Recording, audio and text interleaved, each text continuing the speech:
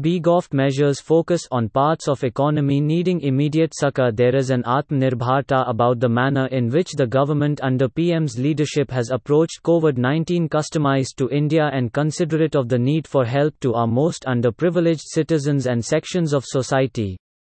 A playbook was established in dealing with the health pandemic, dealing with the affected patients, then controlling the contagion and finally consolidating as infrastructure was built up. The same approach is being taken with the economic stabilization measures. Wisely, the government has not got distracted by calls for immediate packages and SOPs.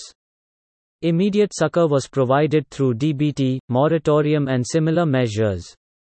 Subsequently, the PM announced the broad view priorities for the next stage, spurring local businesses, demand build-up, the 4 Ls etc. that provided a framework. The FM's announcements build and expand that framework.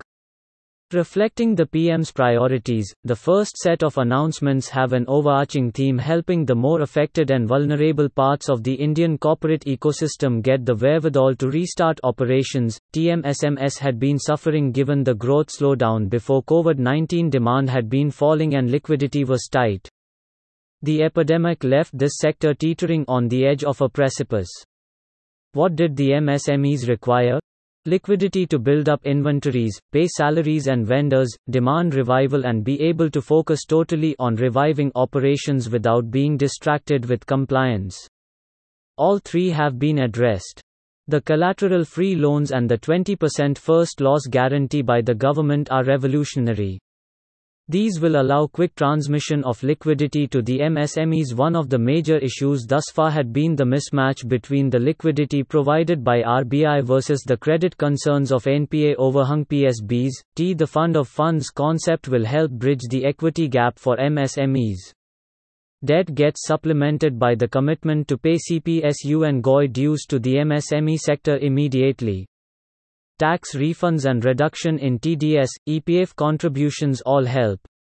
With liquidity, MSMEs can afford to restart operations, but they need demand.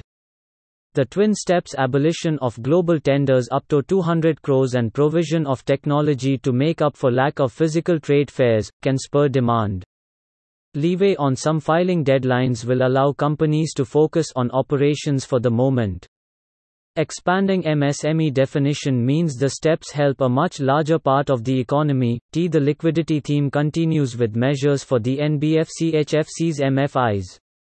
This group is now the major transmitter of liquidity to our smallest businesses. Providing them liquidity and stability of funding means they can confidently go out and lend. Contractors and real estate sector are massively important for employment creation for the poorest laborers etc. hurt worst by the crisis. Steps taken to help them will reduce pressure in terms of costs, damages due to delays and all.